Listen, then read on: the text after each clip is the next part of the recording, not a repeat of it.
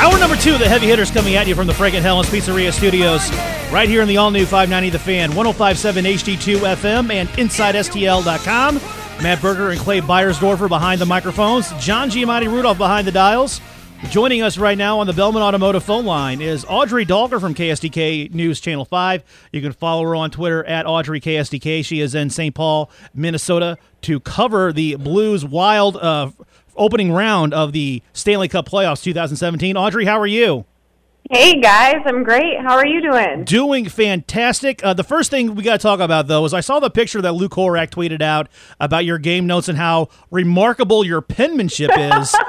You need to get into the greeting card business and start writing the poems and all the little good sayings and greeting cards. You could really make a killing of that. Yeah, what's interesting is that I'm a huge note taker. I obviously take a lot of notes, and Lou definitely commented on that, and obviously tweeted the picture of it. But I don't know. I just have good penmanship, I guess. It's not true journalist chicken scratch. You gotta you gotta have chicken scratch if you're gonna be a real journalist. The only thing I can ever really write for anybody would be like a ransom letter. That's how bad my handwriting is. Well, it's funny because, everyone's always so surprised that I have such good penmanship.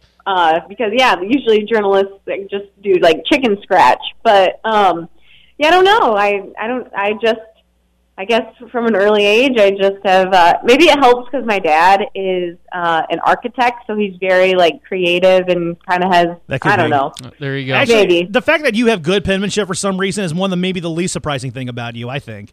That didn't surprise me. Really? That didn't surprise me at all that you have good penmanship. You seem like you would. Oh, thank you. You're welcome. I appreciate that. So we're going to move away from penmanship and onto ice hockey real here. Sports. Yeah. So right. So the Blues escaped last night with a 2-1 overtime victory over the Minnesota Wild, snagging Game 1 and taking with them the home ice advantage. It was by hook and by crook last night because they had no business winning that game. They were outshot by the Minnesota Wild. They were out-hit by the Minnesota Wild. They had the Minnesota Wild had more face-offs and they had more takeaways. Audrey, is it just Jake Allen? That's the only reason we can say the reason why they won last night? 100%. 100%. The players today, we talked to the players today again about last night, and they said, every one of them said, we know we have to be better. We know that we can't rely on Jake to put on a performance like that night in and night out. I mean, that was just cruel to do that to him. I mean, obviously, kudos to Jake because he was able to stop 51 of 52 shots. I mean, that's incredible. And it's some of those shots, too. I mean, if you look at some of those saves that he made, especially in that second period, the save that he had against Charlie Coyle, that save was ridiculous. And so, I mean, they truly won that game last night because of Allen. And, he's going to have to obviously be good throughout the whole postseason. Obviously, teams that have good goaltenders tend to have, good success and good postseason runs. But, the defense really needs to do a better job. All night, practically, we joked because we were like, when in between periods, we're like, well, you don't even need to Zamboni Minnesota's zone, all you need to do is Zamboni the Blues zone because literally the whole night, all the pressure of the puck was in the Blues zone all night, and so they know that they need to be better defensively. They need to play better defensively, and they cannot rely on Allen to stop 51 shots a night. That's just ludicrous. Sorry. But you're fine. Yeah. No, Audrey, you kind of spoke about it a little bit there, but talk about a little bit about puck control and just, overall, how much does this team miss Paul Stastny right now in terms of face-off, in terms of, puck control and really just controlling the power play as well? How much the Blues miss Paul Stastny right now? They do. They really miss him. And, a lot of people, obviously, the huge storyline yesterday was Ivan Barbashev getting that start. Or, starting on the top line or being on the top line with Schwartz and Tarasenko centering it. But they do really miss a guy like Paul Stastny. Face-offs were huge again last night. They really they did not win that battle, that face-off battle against the Wild at all. That was another topic of conversation today that they said they needed to be better in. I mean, at one point, I believe it was going into the third period, I think that it was like 9. They had only won 9 of like 30 face-offs at that point or something. So yeah, it was, they got demolished last night. Yeah, the third period they picked it up a little bit, but I mean, that was a huge issue. And really, when it comes to the puck control, and here's the thing, with Minnesota is so talented offensively, so it's already going to be hard for them to, get the puck and hold on to it and everything. But, I mean, that's another area that if this series, obviously with winning this series, they need to do a better job at being able to control the puck and be quick. They need to be able to be quick, too. That's another thing. Audrey Dahlgren from KSDK News Channel 5 joining us right now on the Bellman Automotive phone line. You can follow her on Twitter at AudreyKSDK. She is in St. Paul, Minnesota, covering the Blues and the Wild in the first round of the 2017 Stanley Cup playoffs. Audrey, if you're the Minnesota Wild, you had to wake up this morning feeling pretty good, or at least as good as you can, after a loss like that last night, knowing that you outplayed the Blues at every single facet of the game. They just faced a hot goaltender, but odds are Jake Allen is not going to be that hot again. Is that how you would feel if you were a member of the Minnesota Wild? I might. I think a lot of people right now, and I think a lot of people within the organization and the players, they have so much confidence in Jake right now, and he has a lot of confidence in himself, especially. I mean, it's hard to believe when you think back to January. Remember when he didn't go on that road trip? Yeah. He sat back. And ever since, Yo has taken over, and then obviously like Martin Brodeur coming in, obviously has been an extreme help for Allen. But everybody's very confident in him, which at the same time they shouldn't, like I said, they shouldn't rely on him to have a performance like he did last night, night in and night out. I mean, the Wild definitely, yeah, like you said, though, they should probably feel pretty good because they did outplay the Blues in pretty much every aspect other than, like you said, goaltending. So that they have to be confident. They are confident. I mean, going into tomorrow night's game, Friday. Trying to think of what day it is. Sorry, my days are all. It's a Minnesota cold weather. Well, you've been up. Well, I mean, you've had about 2 hours sleep in the past 3 days. Yeah, pretty much. So.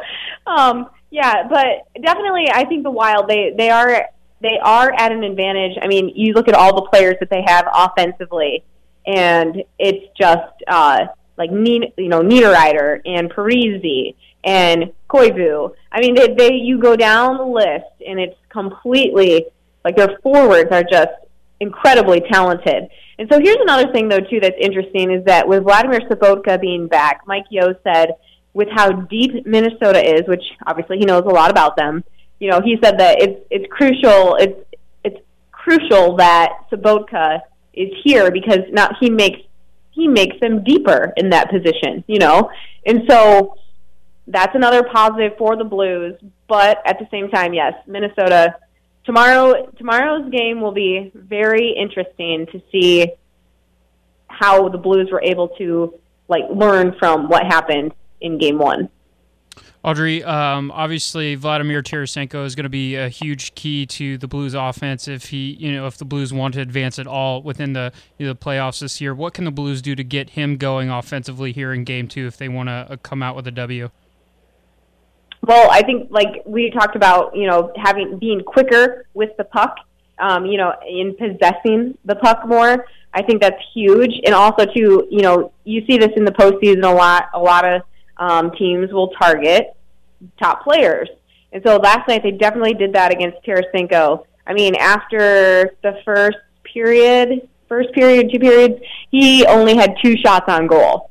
I mean, 1 shot on goal. Ryan Reeves had 2 shots on goal. Out of everyone on the team, Ryan Reeves was leading everyone with 2 shots on goal. He's an offensive player, Audrey. Come on now. He's an offensive machine. Reeves is a scorer. Yeah, I know, right? He's a goal scorer. So, I mean, definitely teams right now in the postseason are going to target Tarasenko. And what he needs to happen is his line mates obviously need to play better around him.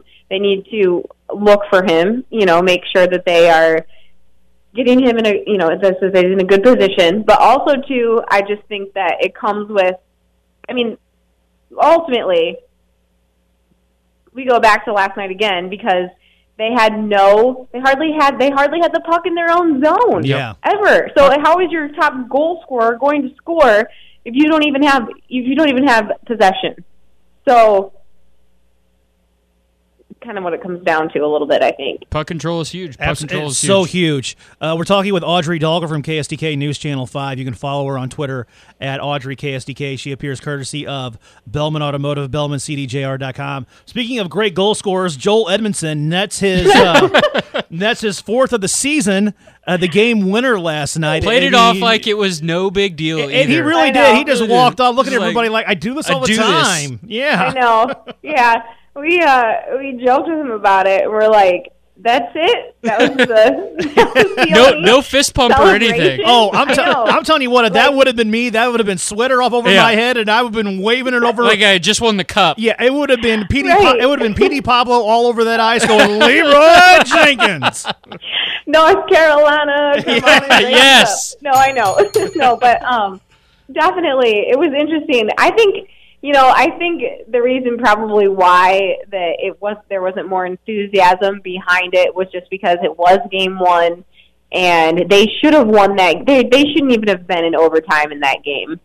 So a lot of the players they took it as they were obviously happy to win the game, but they also knew at the same time they did not play very well, and that game should not have went to overtime.